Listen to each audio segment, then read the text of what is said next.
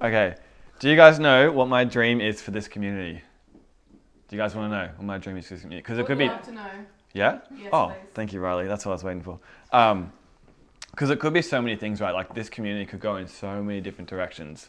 Like it totally could. It could just be like every single week, give me a healing testimony. All we talk about is healing. We just uplift healing, uplift healing, and that's all we really want to talk about.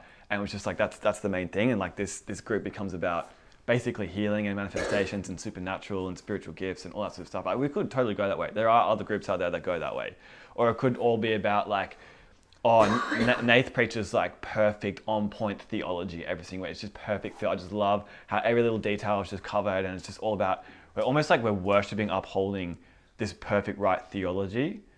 Do you guys see what I mean? Like you can totally go different ways with a group like this, but my dream, my heart, my desire, my fantasy, if you could say that, for this group is that there is like when you walk in, it's actually like how the Bible calls like the church the family of God. It actually feels like that. That is my like I will cry about that because I really really want that to happen. I really really really really want every single person in this room to be valued and uplifted and upheld and so taken care of and so not like, oh, that's awkward talking to that person, or it's so like, oh, I didn't touch them last week, I should have. And it's just like all these things that just get in the way of like loving people, like just loving people, valuing people and just building them up. Like if that's what this community was, like genuinely, I would die a happy man.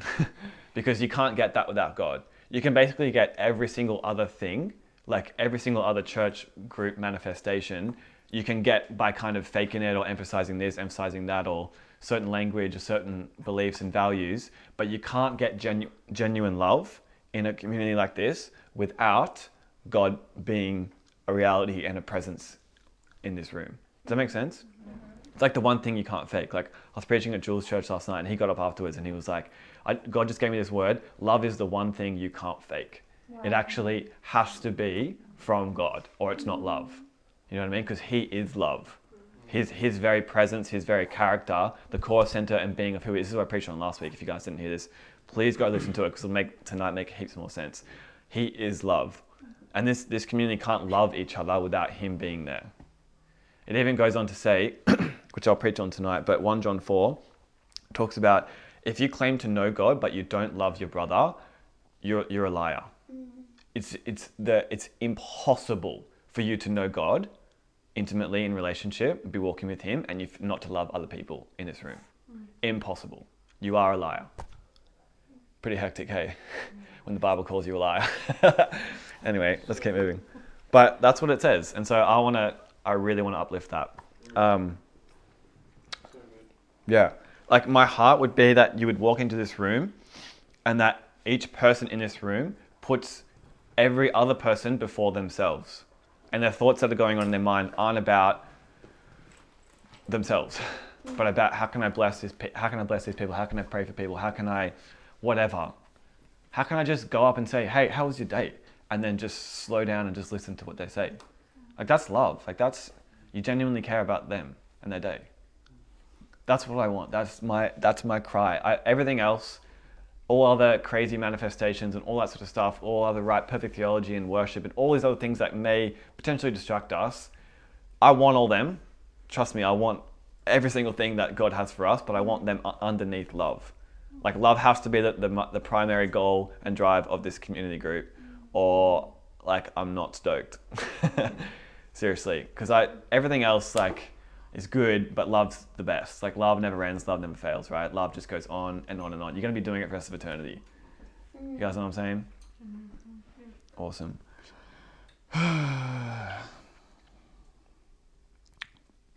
Okay, you know how you want, like, in your relationship with God, you want certain things, right? Like, oh, I really want this, or I really want that. And my answer whenever people ask about that is always, just pursue God and those things will come. Like the goodness and mercy will follow you, right? Well, it's the same thing for church. So tonight specifically, I'm talking about church. Last week I was talking about your relationship with God. Tonight, the focus is on one another.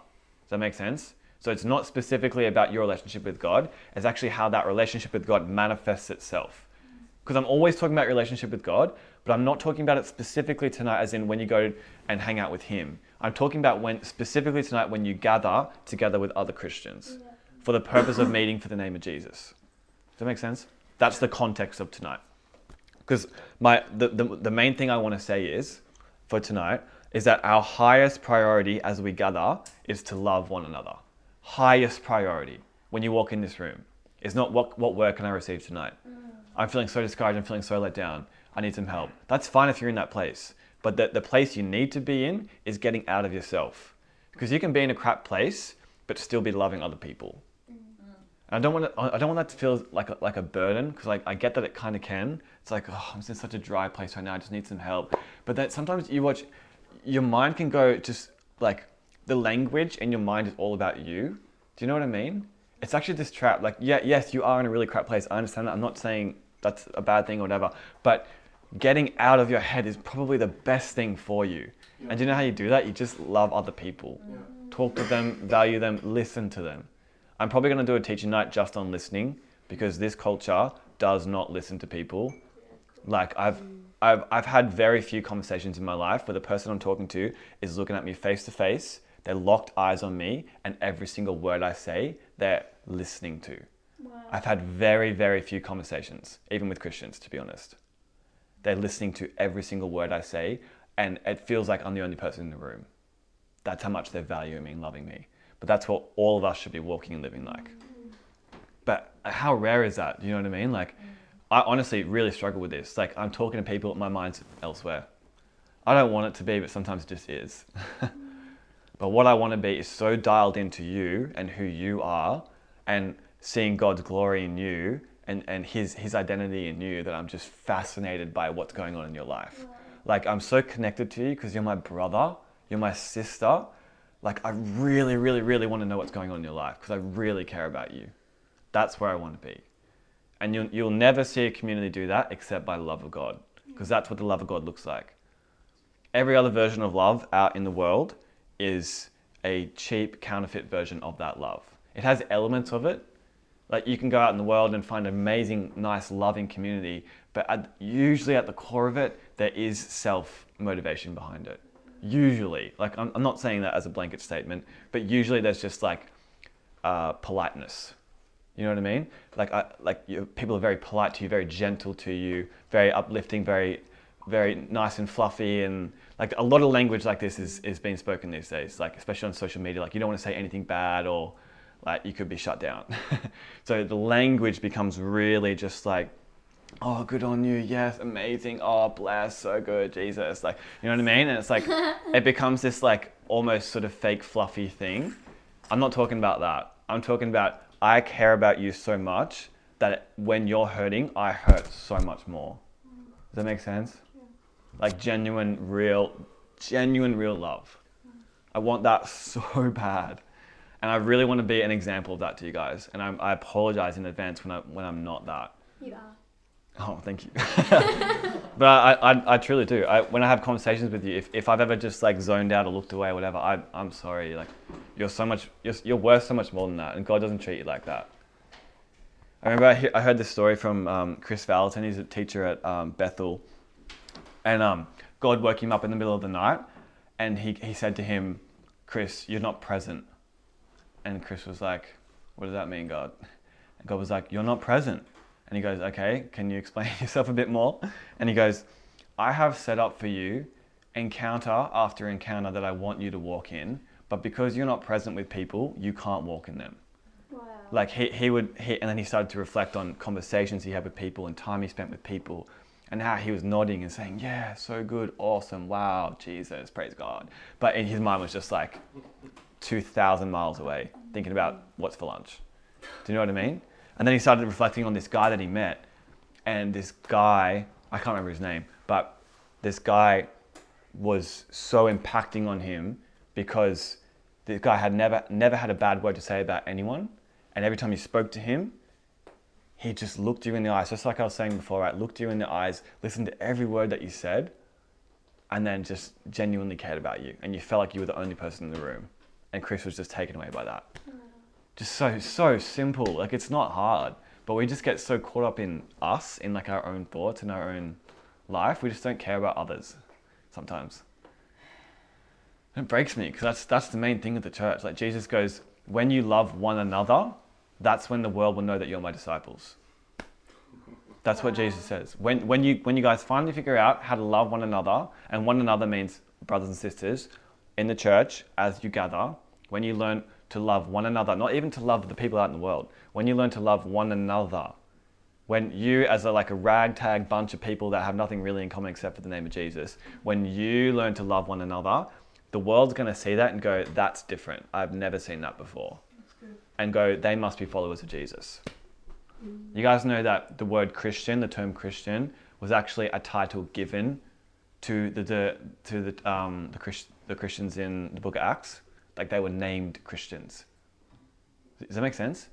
They were called Christians because of how they lived. They didn't go, hey, we're Christians. Say again? By other people? Yeah, other people. Oh, okay. Sorry if I missed that, yeah. But like, as in, because of the way they were living and what they were valuing, people had to make a term for them. Wow. You know what I mean? They were so impacting on the world around them. They were like, these Christians over here. That's what it says in the book of Acts. They were first called Christians here. It's crazy. Anyway, you guys following? Yeah, it's good. Jesus. Okay. Yeah, I want this community just to protect, I want everyone here to protect the other person. I want everyone here to seek the best for the other person. I want everyone here to pray for the other people. And not just say praying for you, bro. Genuinely. Send them a text and say, hey man, Holy Spirit just put you on my heart. I hope you're going well. Love you, bro. Have a great day. It's so simple. It doesn't have to be take everyone out for coffee. That's going to take 2,000 years to do that. Do you know what I mean? Just simple little things. Genuine care for people. That's what's going to change the world, is love. Amen. Love. Nothing else. The purpose of your identity, the purpose of what God has called you into. We can talk about identity and all these amazing things, like righteousness, all that sort of stuff, right? The purpose of it is that you might love one another and love God. And sometimes the church is the last group to love themselves. How many arguments and discussions and things that go on, church divisions, denominations go on all around the world. Even within my own group of friends, I hate it. There's such division. There's such we just don't love one another. I just want to love one another. It's just so simple, but it's like step one and we don't do it. It's no, let's just move on to step two. Spiritual gifts. I love spiritual gifts. Let's talk about spiritual gifts for ages. Paul goes, no, I'm going to show you a more excellent way. Then he goes into 1 Corinthians 13. After just done this whole chapter on spiritual gifts, he goes, I will show you a more excellent way than spiritual gifts. And then he talks about love for a whole chapter. There is a more excellent way than spiritual gifts, power, manifestations, and healing testimonies. It's called love. And it says, I preached on this last night, but in that chapter it goes, if I have faith to move all mountains, if I have all power and all prophetic wisdom and knowledge, and I lay my life down at the altar, if I don't do it out of love, I'm nothing. Just a waste of time. It looks so good, looks so holy, looks so right, looks so Jesus, looks so incredible. Kingdom of God, wow, praise God. But without love, nothing. That's what God says. Nothing. Waste of time, waste of life. What are you doing? You did it to build up yourself. I don't want that for this community. I do not want that. It's such a trap. It's such a trap. Okay. All right. Here's my movie review of the week. I realize I've been doing a different movie every single week, so I'm just going to roll with it. Who's seen The Book of Eli? Yeah. Anyone seen that? Denzel Washington. All right. This one's not... Sorry? Who said that? Who said that? Jax, what did you say? I said Denzel. Oh yeah, thanks. It's really deep. I'm glad I stopped for that comment. Denzel, yes, thank you. All right, so the Book of Eli, right? Hopefully I'm not going to spoil it. I'll just give you the basic plot, right? There's this guy, he's been spoken to by God, and he's been given, it's in a post-apocalyptic world, right? So there's been a plague and everyone's died and there's horrible things going on. He's got the last Bible on earth. And Eli's been spoken to by God saying, walk west and deliver this Bible to where I say. And so he's been walking for 31 years, and that's when you eventually catch up to the story. So, and he's been reading it every single day, right? So his goal, walk west, deliver the Bible. You find out at the end, he's actually, because he's read it so much, he's memorized the entire thing. Wow. He's memorized the entire Bible. And I just caught this one line in the center of the movie. This girl asks him, what's that book all about anyway? Like what does your book say about what's going on right now? And he goes, it pretty much just says to love one another. Actually, no, what does he say? He goes, sorry, I said that wrong. He goes, it pretty much just says, do unto others as you would have them do to you. He goes, that's pretty much what I got from it. And I was like, dude, that's deep. Because there is so much in the Bible that you could get distracted with. And he goes, yeah, the basic sort of outline of it was, be nice to other people how you want them to be nice to you. And I was like, that's awesome. Because like that's probably not the one sentence I would pull from the Bible, but that's pretty freaking close to like being summing the whole thing up, right? As in what you should do in church and what you should do in life. Do unto other people as you would have them do to you. You'll find that there is so much corruption, horrible, horrible things in the world in sin through people treating other people as a means to get what they want. And the answer for that is treat them how you'd like to be treated. Do we do that? And especially do you do that to your other brothers and sisters? Do you really slow down and listen to them where that particular person is at in their particular story, in their life, in their family setting? Do you listen to them? Do you change your answer to them because they are a different person? Do you honor that person? Does this make sense? Yeah. Sometimes we just give this like one sentence for everything kind of answer. Sometimes you don't even need to give an answer. Sometimes you just need to listen to people. I found that to be so damn effective. like you don't have to like try and solve everyone's issues. You just open your ear and say, hey, I'm listening to you. Like, what's going on? Tell me about it. Oh, are you serious? That sucks. And don't even say, I'm going to pray for you. Don't even say it. Sometimes it overwhelms people. Just say, oh, I just can't deal with that right now. Let them determine what you do, not you determine what you should do because you've been through a certain experience. That's your experience. That's not theirs. See what love does? It molds itself based on the target, the person. It doesn't have an agenda. The agenda is I care for you.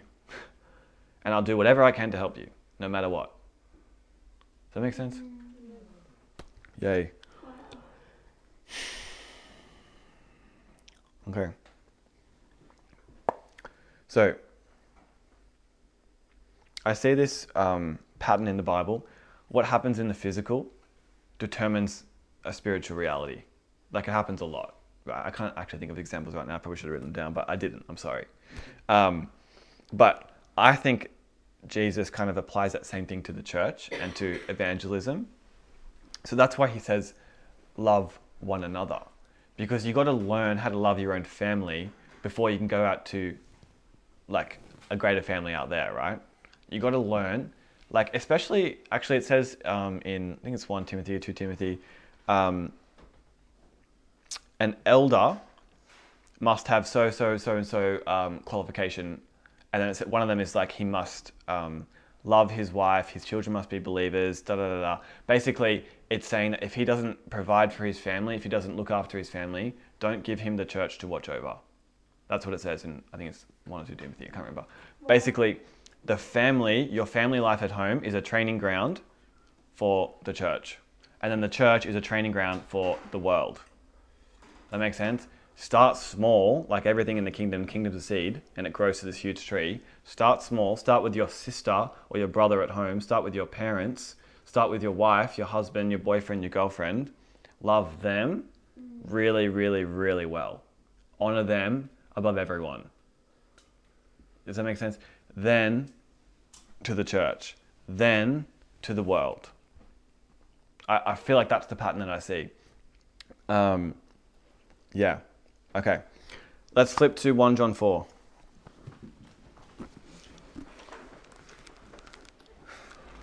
It's near the end of your Bibles.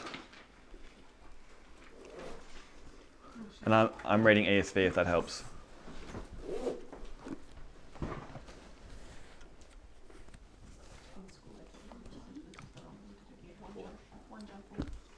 sometimes at teaching night, when I'm preparing like a talk, I have to like think of the structure to like present the talk, right? Like point 1, point 2, point 3.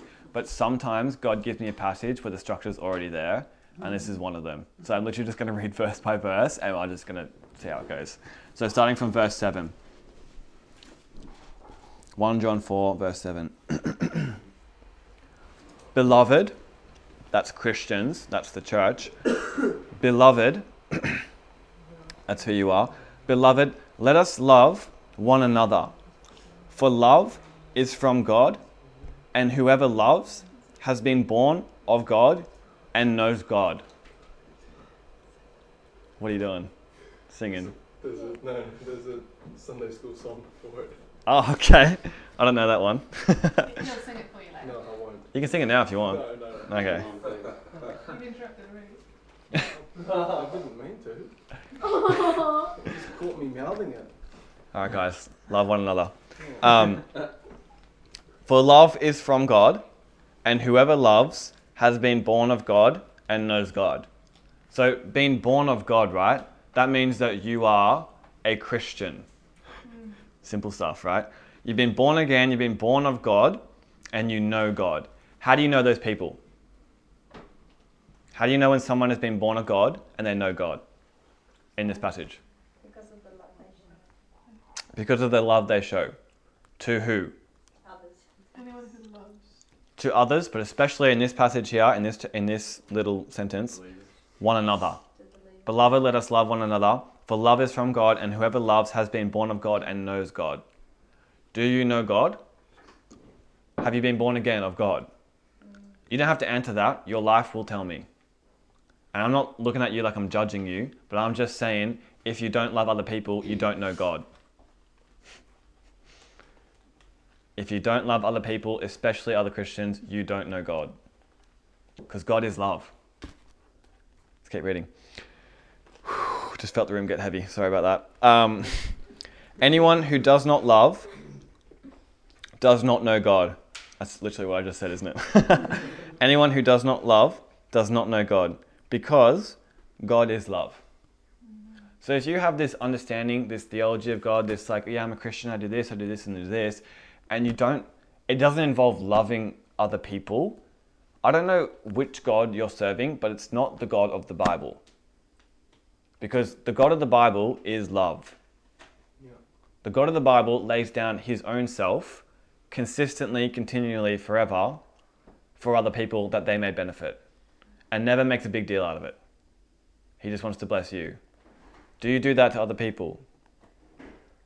Do you do that to your brothers and sisters in Jesus?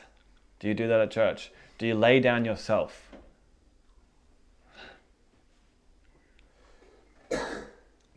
Do you...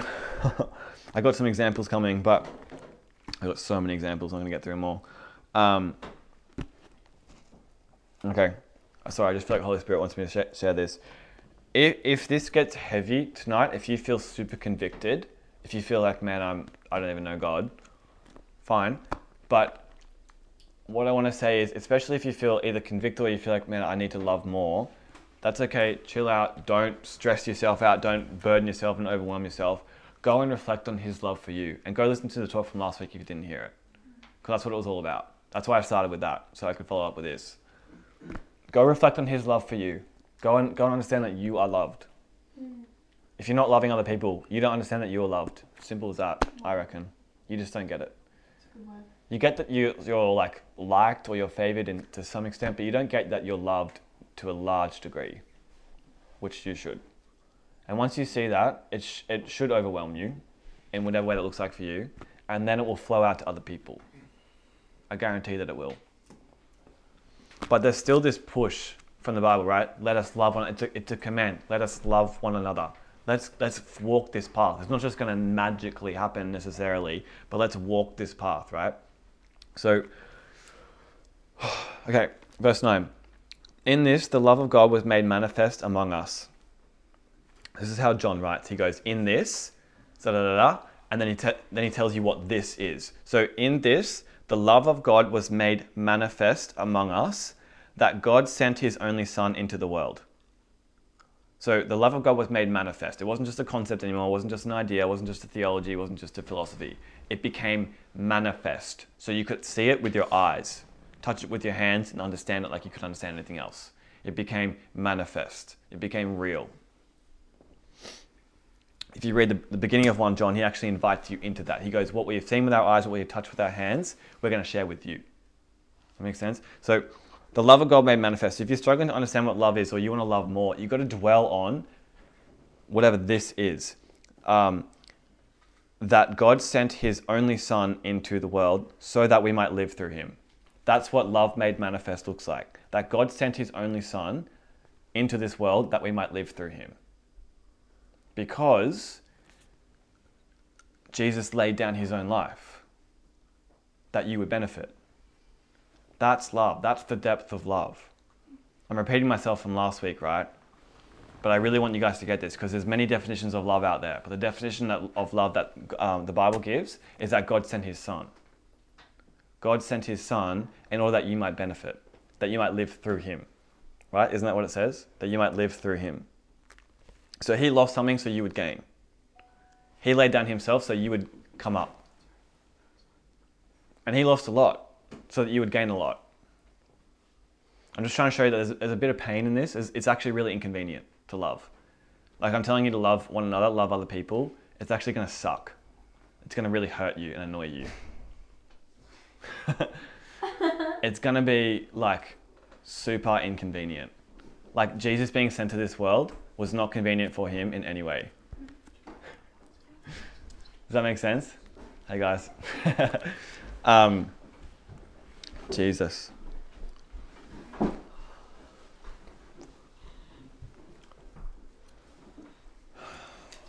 I'm not saying that you have to go out of your way to inconvenience yourself for the sake of inconvenience, but I'm saying you care about someone so much and you care about their life so much that you would go to no end to make sure that they are okay. That's the inconvenient love of God. It hurts. It's supposed to be so that you might lose something. You care about someone so much that you don't get the chocolate, they get the chocolate. Bad example, but you know what I mean. They benefit, you don't, but you get joy over that because you care about them so much. That's the heart of God. And we should be like that for one another. All right, keep reading. Verse 10. In this is love, not that we have loved God, but that he loved us and sent his son to be the propitiation for our sins. Propitiation is like our sins were taken away, not just forgiven, removed completely, taken away. Verse 11, I think that's what that means anyway. Verse 11, beloved, if God so loved us, we also ought to love one another. See, God is the demonstration of how you should be. It's so simple when you break it down. Like it's how he is, you should be. At the end of the day, it's really that simple.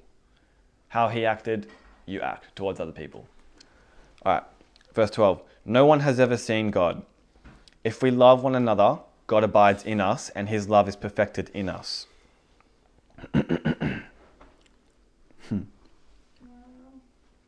No one has ever seen God. If we love one another, God abides in us and his love is perfected in us. It's cool because like this might come across as like such a burden to you. Like, oh, frick, I got to love other people now. It's really not like that. You pursue God, you know God, you walk with him in a relationship. He fills you with his love, then you just pour that out. It still hurts you, it's still inconvenient for you, but he'll give you the path to do this. You just got to step out and say, you know what? Yes, I do need to love my brother and my sister. I do need to love the family of God. I'm not doing it right now. I'm kind of here for me. I kind of come to get revelation. I kind of come to get my own relationship with God sorted. It's really a trap. Anything outside of love is going to leave you trapped. I promise. All right, verse 13. By this we know that we abide in him, and he in us, because he has given us of his Spirit. And we have seen and testify that the Father has sent his Son to be the Saviour of the world. Whoever confesses that Jesus is the Son of God, God abides in him, and he in God. God comes and lives in you. Crazy. Verse 16. So we have come to know and believe the love that God has for us. God is love, and whoever abides in love abides in God, and God abides in him. if you want to know that your relationship with God is in the right place where it is right now, as in wherever you're at right now, if you're wondering if you're walking good, if you're walking strong, are you abiding in love? Are you walking in love? See, I'm just tying those things together because God is love. You have to connect how you treat people with your relationship with God because it's one and the same. We think they're different, but they ain't. Just so you know.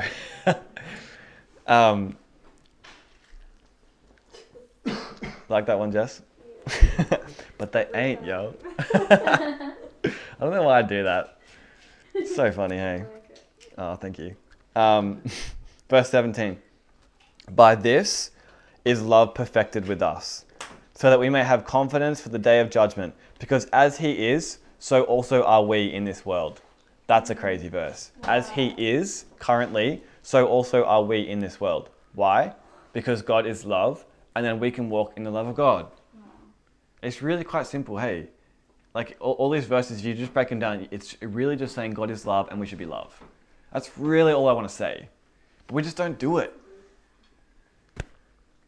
We do it to some extent. This community is pretty good. But we could be better. And I want to be better. I want people to walk in here and go, man, this is a family. I walked into some sort of family Christmas event here. This is crazy. Do you know what I mean? Anyone ever walked into a church like that and been like, whoa, this is a family. What the heck? These guys are like actual brothers and sisters. Like, I don't think I ever really have to that point, but hopefully we will one day. Anyway, Jesus. Verse 17. Oh, wait, I just read that. Sorry. Verse 18. There is no fear in love, but perfect love casts out fear. For fear has to do with punishment, and whoever fears has not been perfected in love. You being freed from fear and you walking in love is a sign that love is being perfected in you. And how cool is that? Love is being perfected in you. It's not like you're supposed to be perfectly loving people right now. No, it's being perfected in you as the love drives out fear in your life. So you're scared of having these awkward conversations with people and being a bit uncomfortable and being a bit put out there and no one's talking to me and like no one asks me about my day. I've been listening here the whole time and you're scared of these like FOMO and all this crazy social weird stuff. FOMO? Sorry, what's a FOMO? Fear of missing out. Like Okay. if two parties are on, oh, you knew what it was, right? No, I genuinely was like, it's a FOMO. Oh, okay. Like if two parties are on at the same time, you're like, oh, which should I go to? I'm such FOMO right now because like I want to go to both. That's never happened to me, but okay. Sorry, it happens to me all the time. So I just assume everyone else is. Oh, okay. So good. That was good. Yay. Yes. Anyway, there's these social weird, fear, awkward moments, right? That drive us. The awkwardness drives the conversation, drives how people talk to each other and relate to each other. That's fear. That's not love. Perfect love drives out fear. That make sense? The more God you walk in, the more of God you get to know Him, you walk in Him, the more you'll love people, the more fear won't just be a thing anymore that drives you and contaminates your relationships. Fear will just be driven out. That's what love does, drives out fear. Keep walking. Keep reading, sorry. Keep walking it out. What? Say again? Keep walking it out, you know. Like. I thought someone was going to say like Johnny Walker, you know that, like that, Yeah. I can't keep walking, whatever it is. Wow, okay. Tough crowd tonight. All right, verse 19. We love because He first loved us. Amen. We love because He first loved us. Let God define love, not the world.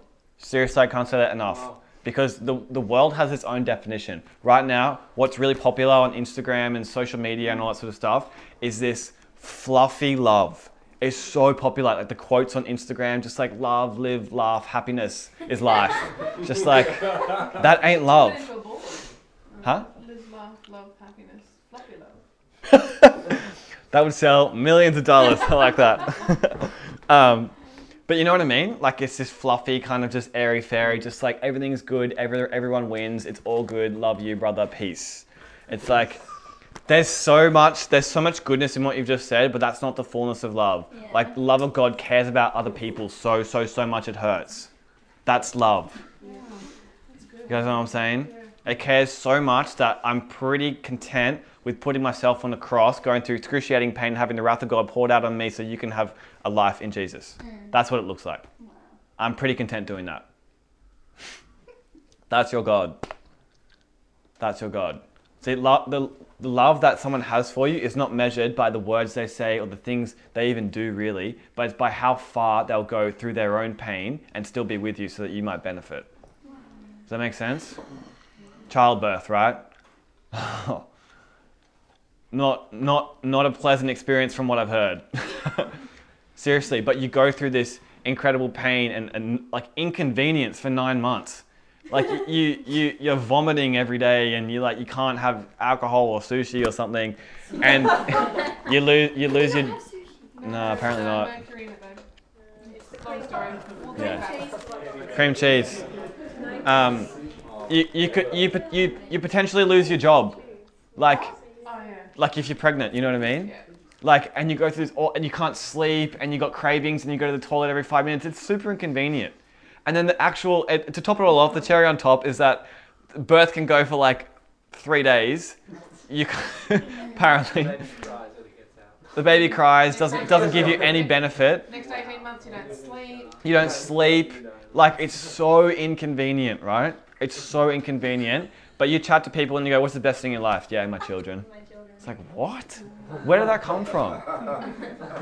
Legit, because people understand, they get that it was totally worth it. And apparently even your body, like the female body, like actually forgets the pain that it went through so it can have more children. We do it again. Yeah, you actually forget, like kind of removes the, I don't know how it works. But that, because people will be like, why would you do that ever again? But like you do. So anyway, does that make sense? Like it hurts. It really, really hurts to love people. And when that, I mentioned this last week, but when that baby comes out, it doesn't matter who they are, doesn't matter what they do. Like good parents, they love them no matter what. That's love. You don't 24 years later, you still love them just the same. exactly, and they don't benefit you at all. They don't give you anything really at all. They might give you a cute Instagram photo every now and then, but that's between vomits and peas and all this other stuff. You know what I mean? Like, and sleepless nights. That's about it. That's all they really give you for a long time. It's So super. not true. Really? Oh gosh, yeah. Every smile gives you Okay. enormous. Sure, I know. So precious. I'm sure it does. Like, I'm not saying that stuff doesn't No, happen. I was- I'm just I was saying going it's, with you. yeah, from what I've heard, it's pretty bad. As in, No. no. Okay. Inconsistent. Huh? Inconsistent. I mean, There's really bad periods. Okay? Yeah. There's really bad moments. Okay. But they're covered completely by the really good moments. wow. By tiny good moment can make you completely forget the. Okay. Yeah. So good. That's beautiful. But I think, okay, You copped them. tell me if I'm wrong. No, tell me if I'm wrong, Kathy, but your joy in that moment comes from nothing that you get as a benefit, but because you're just delighting over your child, right? Yeah, absolutely. So that's what I mean. As in, Yeah. you don't get a benefit from them. They don't provide an advantage to you in like a business kind of sense, right? No. I'll trade you this, you give me that. Yes. They don't do that. They don't have that. They can't do that. Yeah, exactly. But you have such, I fully agree, you have such joy because they're just your child and you love them. Yeah, anyway. All right, guys, come back to me. Sweet. Oh, Kenan's here. Yeah. Hi, Kenan. Is that an issue? Just teasing him. We were talking about it last week. I was just teasing him. What did I say last week? I can't I don't remember. know, something. Okay, sorry. Keep going. Making fun of him. All right. Verse 20. Verse 20. This is the verse I read out before. If anyone says, I love God and hates his brother, he is a liar. He doesn't lie sometimes. He's not kind of lying. He is a liar. If anyone says, I love God and hates his brother, he is a liar. For he who does not love his brother, whom he has seen, cannot love God whom he has not seen. That's that physical, spiritual thing, right? how you treat other people in the physical is exactly representing how you are with God in the spiritual. Does that make sense? If you can't love people physically who you can see, there's no way that you can love God and know God who you cannot see. It actually starts here to some extent. Well, it starts with him, you and him, then it flows out to other people, and that shows, your life shows what you and him have walked through together. Does that make sense? Yeah. How you treat other people. Do you put them before yourself? I'm repeating this over and over again. I really want it to sink in. It has to sink in. Verse 21. And this commandment we have from him. Whoever loves God must also love his brother. He just kind of sums it up. Whoever loves God, you must also love people. Can you see the connection?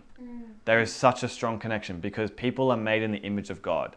You cannot say, I love God and hate the church. I love God and hate organized religion. I love God and hate Christianity. It just doesn't work for me. I love God, but people just really annoy me and frustrate me. I'm just going to walk by myself. It doesn't work like that. You're saying, I love black, but I hate black. I love food, but I hate food. It's like love and God and people, that it's all the same thing, right? It's all the same thing. You're contradicting yourself by saying, I love God and hate people. People are made in the image of God. Wow. Yeah. And actually, what was that verse before? It was verse 12. No one has ever seen God. If we love one another, God abides in us and his love is perfected in us. So no one's ever seen God, right? No one's ever seen his physical presence, his absolute manifestation. But he's saying, if we love God, God abides in us. So you can actually see God through other people because he's abiding in you. And we're supposed to see others the way Jesus sees them too. Yeah, absolutely. Absolutely. And Jesus says this thing. He goes, I can't remember where this is, but he goes, long story short, how you treat the least of these people, how you treat the least of these people, like the cripple or the person in jail or the person who's sick or this person, that person. Sorry? Matthew 25. Oh, really? Should we go there? The sheep and the goat. Okay, that's awesome. You guys can look it up later. I'm not going to go there. We don't have enough time. But how you treat the least of these people, the most annoying, most frustrating, most socially awkward people, how you treat the least of these people, that is how you treat me. Wow. There's like no difference in his eyes. Saul of Tarsus is riding to Damascus. Jesus shows up in a blinding storm, knocks him off his horse, and Jesus goes to him, Saul, Saul, why do you persecute me? How you treat people is exactly how you treat God. He sees no difference between him and his people. We're the body of Christ, he's the head. If you attack the body, you attack the head. Wow. There's no difference. There's an intimate connection there. There is no difference. How you treat other people, the most annoying, most frustrating people that you don't like hanging around at all, how you treat the least of these, right? That's what he says, the least of these, the people that everyone else shuns, and they sit in the corner by themselves, no one talking to them. How you treat that person is how you treat Jesus. That make sense? Jesus. Okay.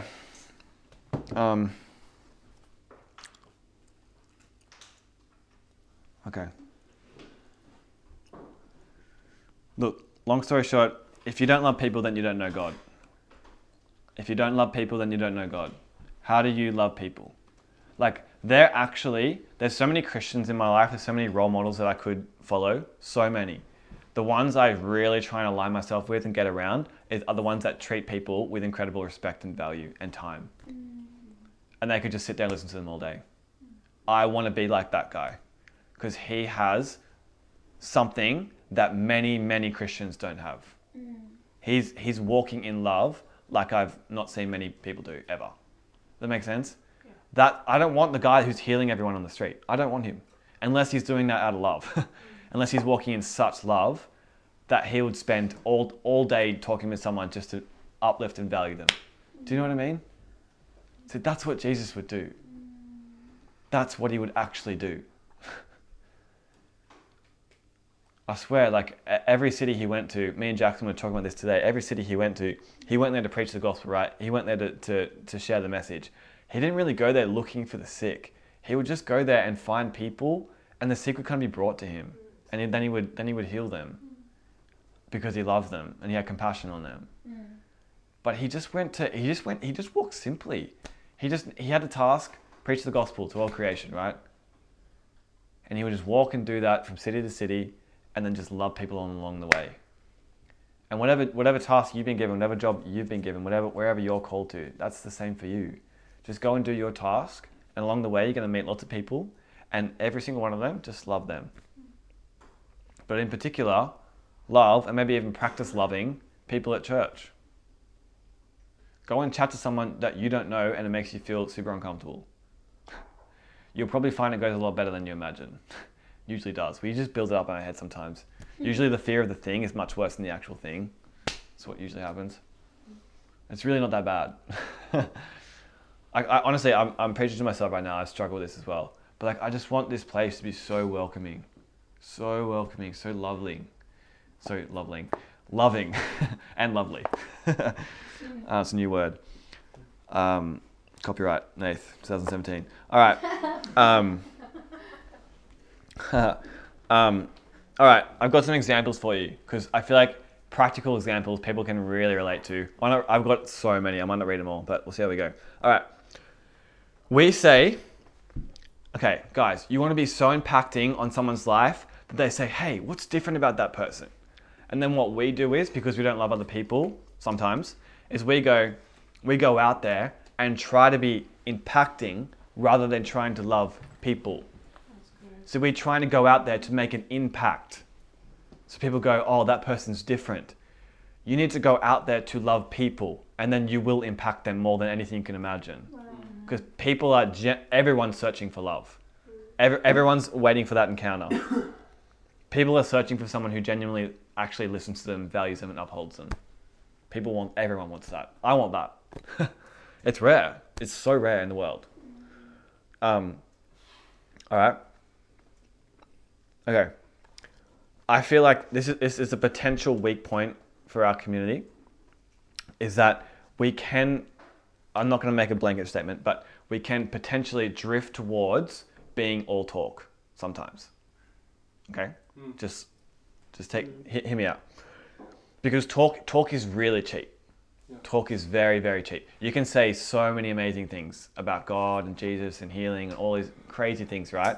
But talk is super cheap. So if someone comes to this this teaching night or worship night or whatever, and they're not Christian and not been in an environment like this before, what they will do, I'm pretty confident because I do the same thing, and I think most people do this, right? Without even thinking about it. They'll go, I wonder if what they're saying is actually real. And then they'll determine whether it's real or not by how the people there act. Yeah. Seriously, everyone does that. You go chat to someone who's not been to church in 30 years, and they go, oh, it's just full of hypocrites. They didn't even talk about God. They talk about the people at church. They go, so why don't you worship God? Oh, I just went to church for a while, but people were just super horrible to me and just spoke about me behind my back, and it was just crap. Yeah. I didn't ask you about people at church. I asked you about God, and you said the people at church treated you so and so. Yeah. But see, people out in the world, they don't see a difference. They go, Christianity is determined by how the people at church act, right? So I've seen people come to teaching night before who I've never seen ever come back again. Seriously, it happens. I don't take it personally, otherwise I would destroy myself. But I do wonder, do they think, oh, these guys just all talk? Like it's just all, oh wow, God, amazing, Jesus, wow. But then there's actually nothing really amazing about what's going on here. Like it's just not that. It's just like hype. Yeah. I'm not saying it all is, but I'm saying we can drift towards that sometimes. That's really Just be careful of it. All right. We see someone out in the world. This is another example. We see someone out in the world and we feel we've got to go up to them and share Jesus with them. And if it ends up being a conversation where you end up sharing the whole gospel, that was a good conversation, right? But what about honoring people and just listening to them? So I went for a walk yesterday with my wife's family, and it was awesome, beautiful weather. And I saw this family, and it was just like this dad and this mum, like they're just young, and they were hanging out with little kids. And like part of me, I feel like it was kind of like a sort of a religious side of me was like, oh, I should go up to them and share Jesus, or should share something about whatever. And then kind of the love side of me took over and was like, how about you just go up and share with them what you would love to hear if you were them? And I was like, I had to think about it for a second. I was like, okay, what would I love to hear? And then, because the kids were like screaming and crying and just being like kind of brats and stuff. And I was like, I feel like if I was a parent, I would really genuinely love if someone came up to me and said, you're doing such a good job as a parent. I can see that you seriously care about your kids. I reckon like your kids are so privileged to have you as a parent, and just walk off and say nothing else. Like any parent would be like, who the heck was that? But sometimes if you go up and just go, hey man, I just want to tell you about Jesus and da da da da. And it's just like, that's great. Like you're sharing the gospel. It's awesome. But did you really think about the person that you were going to speak to and where they were at, what they were thinking about? So sometimes I just feel we slip into this like religious mindset of just like, it's got to be this, it's got to be this, it's got to be this. And like, sure, absolutely put the gospel in there if you can, if you see an opportunity to do that. But as long as it loves people and honors them and uplifts them, you know what I mean? Iggy, do you mind if I share that story you told me about that Aboriginal guy in the city that you spoke to? And do you remember that one? Yeah, Redfern. Yeah. And he was like, you kind of spoke heaps, and he was like, bro, I wish you listened to me or something. Do you want to share it? Yeah. All right, thanks, His mate. name's Ralph. Huh? His name's Ralph. Ralph. Aboriginal fella, Tell me about Ralph. Redfern. And then I was sharing the gospel with him. And then, but he'd heard it all before. Yeah. And so he was basically like, oh yeah, he sort of like backhand rebuked me in a way. Wow. Whenever people correct me or rebuke me, even if they're wrong, I normally just take it on board because it's good practice to be humble. And so yeah, he did that, and he said, dude, normally like I'll share something and then you share something, like two-sided conversation. And then which turned out that like he just wanted to share and just talk. Yeah. And so for basically 3 to 4 times a week, or 2 to 3 times a week, every day for maybe 6 months, I'd just sit with him and listen to him talk about everything he wanted to talk about. I'd buy lunch. We'd sit down and eat lunch together because I don't want it to feel like a project, like I'm buying him lunch, being some mighty Christian. I just bought lunch for myself, bought lunch for him. We'd sit down and eat some food, and he'd just talk to me. And I'd share Jesus when I got the opportunity. Wow. Yeah. Dude, Wow. that's awesome. That's so cool. I love that, man. Yeah. I want more of that, hey, because that was inconvenient for you to do that, like every week, a couple times a week for 6 months. That's super inconvenient. It's way more convenient to go up and give like a one-liner and walk off. Do you know what I mean? But that you cared about that guy and you just listened to him. And like, as if that guy's not thinking, wow, this guy's been listening to me 2 to 3 times a week. Hear me ramble on about some crap. Sorry, I should say that. Hear me ramble on about something for 6 months. No. Be honest. No. Nah, like it could be amazing stuff. As if he's not thinking, wow, this guy actually genuinely cares. He doesn't have to keep sitting down with me every time. He doesn't have to do that. Yeah. Exactly. And that's a slightly open door, I reckon, in his heart. Oh, this guy's actually different. He actually cares. Like, that's how people react when there's genuine love. They go, oh, what the heck? You don't have an agenda. Yeah, it You shocks just- them. You just care about me. Yeah. What the heck? Most people just come up and give me a track and walk off. Legit. They want me to come to their church and then, I don't know, take my money or something. I don't know what they want. Anyway, I'm just saying people think like that, I reckon. Anyway. All right, another example. We're talking with someone and they share how they're going, and you immediately hit back with what God's been teaching you and how that should help them. I do this all the time and it's really bad. Like, honestly, that's fine sometimes, legit. But lots of people just need someone to listen to them and value them. That's it. Like, we go, oh, dude, that sucks that you're going through that. Like, honestly, God last week was teaching me this, and this, and like, you just start sharing your revelations, and it's just like, that person has to go, okay, yeah, cool. Well, I'm glad you're going great, but like I said, I'm going crap. So. Did you even hear that or not? You know what I mean? Like, sometimes you don't have to fix it. I've had to learn that the really hard way. I'm such a fixer. I think a lot of guys are fixers. You You guys know that? There's like girls just want to usually be heard and uplifted and just valued. They don't necessarily want an immediate fix. I've had to learn that the hard way. I still struggle with this to this day. And guys usually want to give the answer because usually guys get a lot of breakthrough through a certain answer or a certain like revelation or knowledge, but girls usually don't work that way. I'm not saying it's everyone, but usually they don't. Yeah, like, how about we just listen to people? I just keep saying that. How about we just listen to them and just go, like, just think about what would they want to hear? What do they need to hear right now? How can I build them up? How can I encourage them? It might be saying, can I pray for you? It might not. Sometimes in this community, we get a little bit like overly, not religious, not the right word, but just like overly focused on something. We go, oh, sickness, pray. It's just like, okay, slow it down. Slow it down. Like, I know some people have said to me, like, it kind of breaks me a little bit. They go, I don't want to share that I'm sick anymore because I'm sick of people praying for me. Like, that's a reality. People are actually being like a little bit hurt and disappointed by the constant prayer. And it's like, are we hearing that in people's voice? Like, of course it's a great thing to pray for people. You get what I'm saying here, right? I'm not saying this is wrong, this is right. What I'm saying is listen to them. Love them. Love that person. Okay. Did you speak to that family? No, I didn't actually. No. Yeah, I Story. know, it's just a thought, literally. But I don't feel condemned that I didn't. But I just was thinking that as I walked past, and I was like, I felt those two sides in me, and I was like, yeah, I would much prefer to do the second one. Yeah, anyway. Maybe next time I'll see them. I'll go up and speak to them. Another one. We go to church or worship and we're all frothing and on fire for Jesus, but then we get home and we're yelling at our family and treating them like crap. Who here does that? Haley, my sister. She's like, yeah, I do that. It's like, okay, my old youth pastor said this to me once.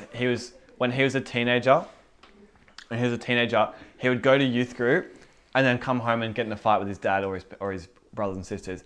And his dad said to him, his dad wasn't a Christian, he goes, you guys go off to your youth group and you do all your holy things and all this stuff, then you come home and treat each other like crap. What the heck's going on with that? And he was so convicted. He was like, oh my gosh, I'm such a hypocrite. Yeah. But like, how you treat your family is generally how you like are going to treat the church and how you're going to treat other people and how your relationship with God is going. Like, this stuff counts. This stuff really matters. And usually our family is who we can be most short with, because we've been with them for so long. They've seen all the crap that we've done. It's just like, I don't have to pretend to be someone I'm not anymore. I'm just going to be crap to you. I'm just going to be tired and not in the mood and sick and whatever. Sorry, not sick, but you know what I mean? Like, just like, and then someone else walks in the room and they're not from your family and you just put in a whole new persona. It's like, hey, how you going? But like 5 minutes before that, you were just like tired and angry and just, Dad, what are you doing? See? We all do it. You're laughing because you do it, Chloe, right? Am I right? Yeah. Sorry to point you out. You hate that. All right. Another example. We go out and we start ministries or we plant churches to do the mission of Jesus, but often because that's what we feel like we should do, or that's what we want to do full time as a job, right? Rather than being driven by love for people. See, we go out. I've got to do the ministry of Jesus. I've got to go out and spread the gospel. I've got to go and make disciples of all nations. I've got to go and heal the sick, pray, raise the dead, cast out demons, right? It's like, slow down, bro. Slow down. Yes, that stuff will come as you go, but you must go in love. You must go because you care about people and you want people to have a good life. That's got to be your motivation, that they benefit. Because if you don't, you will go out and you'll build a kingdom, but it won't be the kingdom of God. You'll build your own kingdom, and then that kingdom will come crashing down because it wasn't built on the rock. Because you built it out of your own selfish motivations. Even if it looks holy. A lot of evil stuff looks really holy.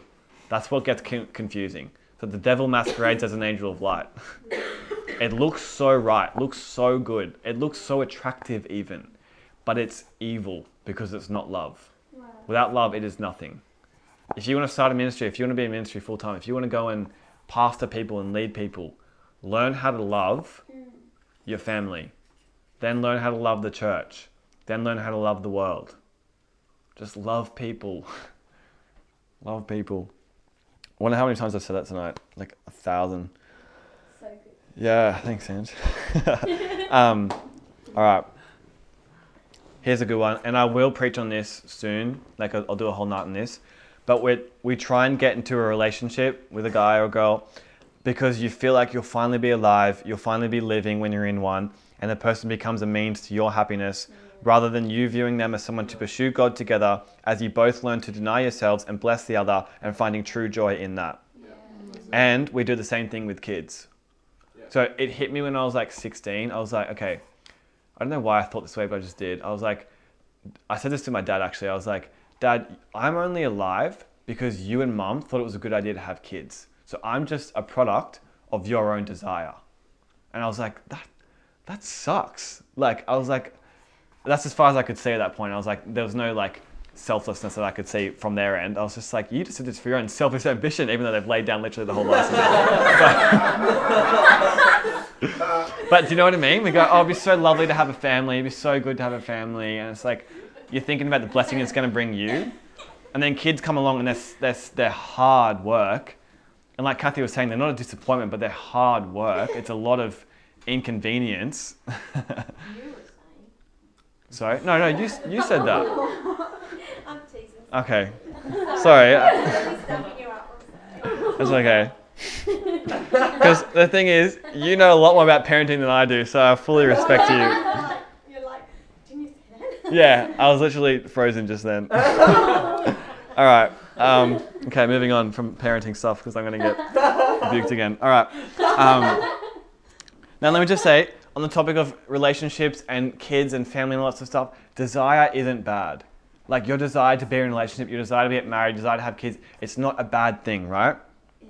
Of course you can desire all these things, but as we're in them, we need to learn to love others as more important than ourselves, to find the joy and contentment that was designed to be found within them. Does that make sense? The true joy and true contentment of marriage, the true joy and true contentment of parenting, I'm pretty sure, although I don't have experience in this, is when you deny yourself, you lay down your own life and you bless other people. And then you see those kids or that person benefit. That's where true joy is found. Because it's finally not rooted in you anymore. Finally not rooted in your circumstances going well. Finally not rooted in your emotions feeling happy all the time. It's finally rooted in other people and in God. Blessing them. That way you can actually never, ever, ever be disappointed.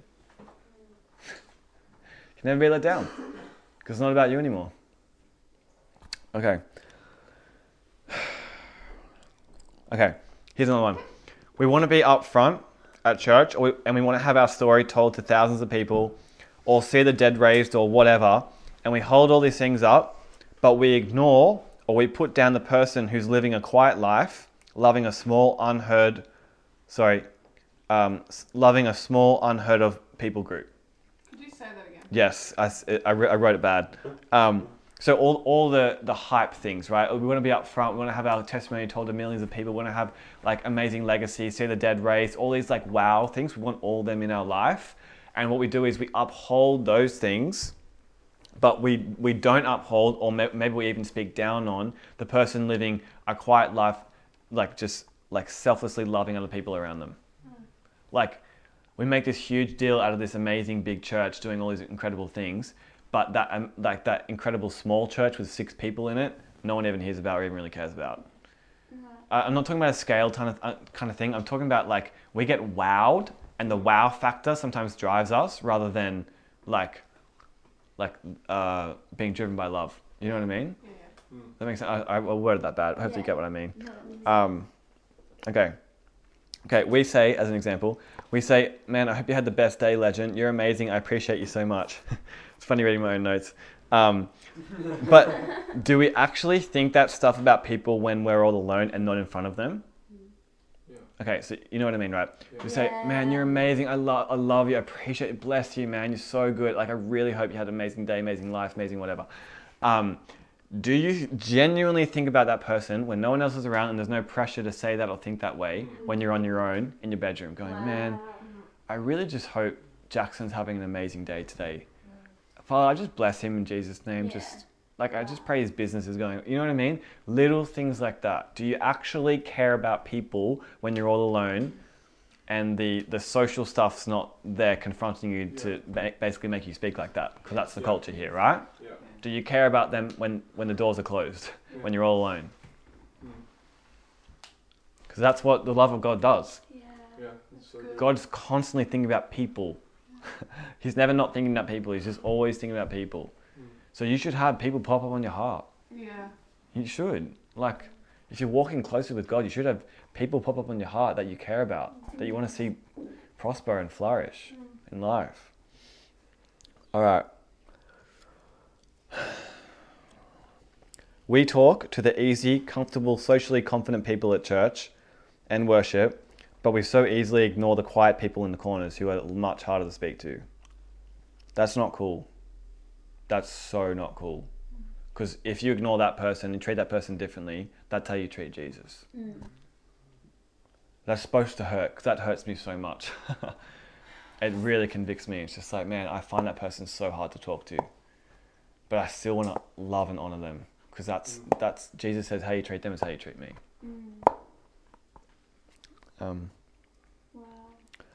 We rock up late to events at our own convenience. We roll our eyes when someone calls us that we don't want to talk to. We put on the appearance of caring about someone else when we're actually not deeply invested in many people's lives. We wouldn't know much about what's going on in many other people's lives sometimes. Badly worded again, I'm sorry. But we do all these things. It's just like, it is self. It is just like revolving around you, what's convenient for you, what fits with your schedule, what works with you. I'm not trying to say you're a crap person. What I'm trying to say is how you treat other people is how you're going with God. Truly. Do you genuinely love people? Especially the people that are very, very hard to love. Do you love people? And if you don't, go seek God on this stuff, please. Please go seek him on this. Say, God, what? I know I should love other people, but I genuinely don't. I actually find them super annoying, very difficult to deal with. They frustrate me, they inconvenience me. I'm super over it. I can't stand them actually, but that's not your heart. Teach me, God. Now that's a good prayer. Any good father would say, absolutely, I'll teach you. Let's go. And you know what? We can't do this for everyone. Like, you might take 2 people out in this room to coffee, but you can't take everyone in this room out to coffee. That's too much. Sometimes, I think Angie posted on this a few weeks ago, you were like, you can do anything, but you can't do everything. Was that you that said that? Yeah. Luke told me about that. That was awesome. Just like communication. You can do anything with Jesus, but you can't do everything.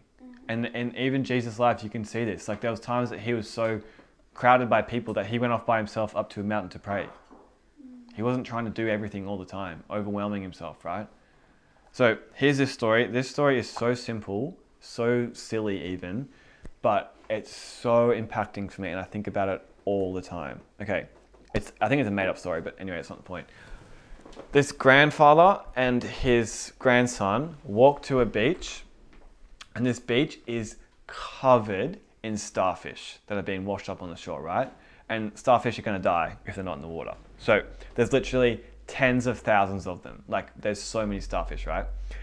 The grandson and the grandfather are walking along the beach, and every so often, the grandfather picks up one and chucks it back into the ocean. And he keeps walking a few more steps, picks another one, chucks it back into the ocean. And then eventually the grandson goes, "Granddad, what are you doing? Like, there's literally tens of thousands of starfish on this beach. You're making no dent." And the grandfather doesn't say anything. He just walks, picks up another one, throws it in the water, and he goes, "To that one, it made a difference." Wow. To that one, it made all the difference. That one can live because I did that one thing. And we try and love everyone. We get so overwhelmed by, oh my gosh, the whole world's going to hell. Oh my gosh, pressure, pressure, pressure. And then you just get frozen. And you don't try and just love one person. Because, like, that's all it ever really needs to be.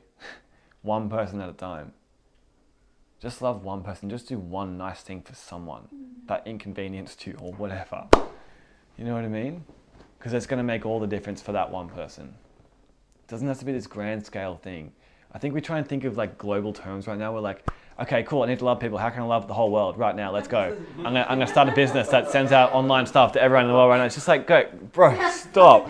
Go buy flowers for your mother. Start with that. Go and say thank you to your dad that he works so hard every single day. Yeah. Go and thank the postman for doing his job so well, and even if he doesn't have a smile on his face, just thank him anyway. Thank him for doing his job. Start so small. Start simple. Every person you come in contact with, just think, okay, what can I say to this person? What can I do for this person that would just really bless them? Just simple questions like that. That's the kingdom of God, I reckon. Yeah. That's the kingdom of God.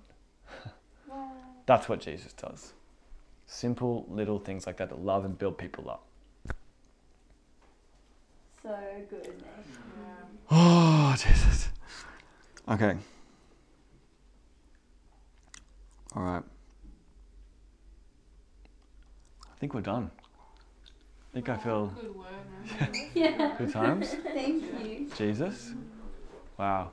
Any questions? I think it's pretty straightforward, hey? Just love people. So can I've got one. Yeah. So with those situations where you have, like, you're in church or whatever, and there might be a handful of people that are like, oh, I'm so uncomfortable. I'm uncomfortable talking to them. Yeah, it's great to like get out of your comfort zone and like just smash it out there. Yeah.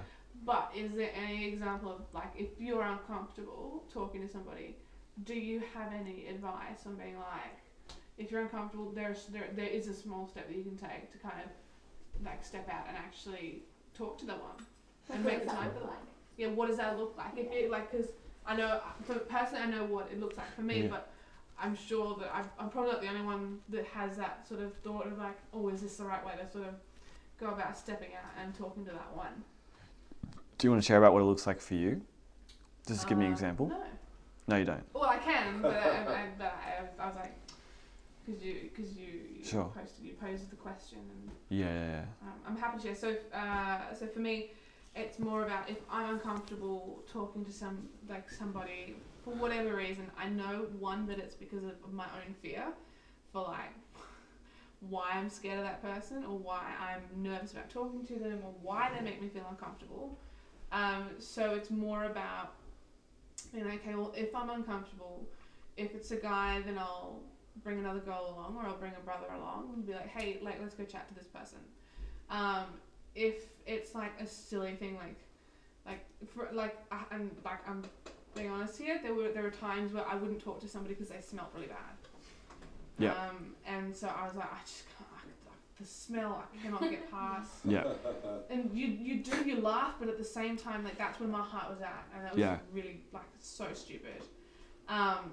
That's something where I would be like, why would I think that that's a good enough excuse to pass up talking to somebody that clearly God loves?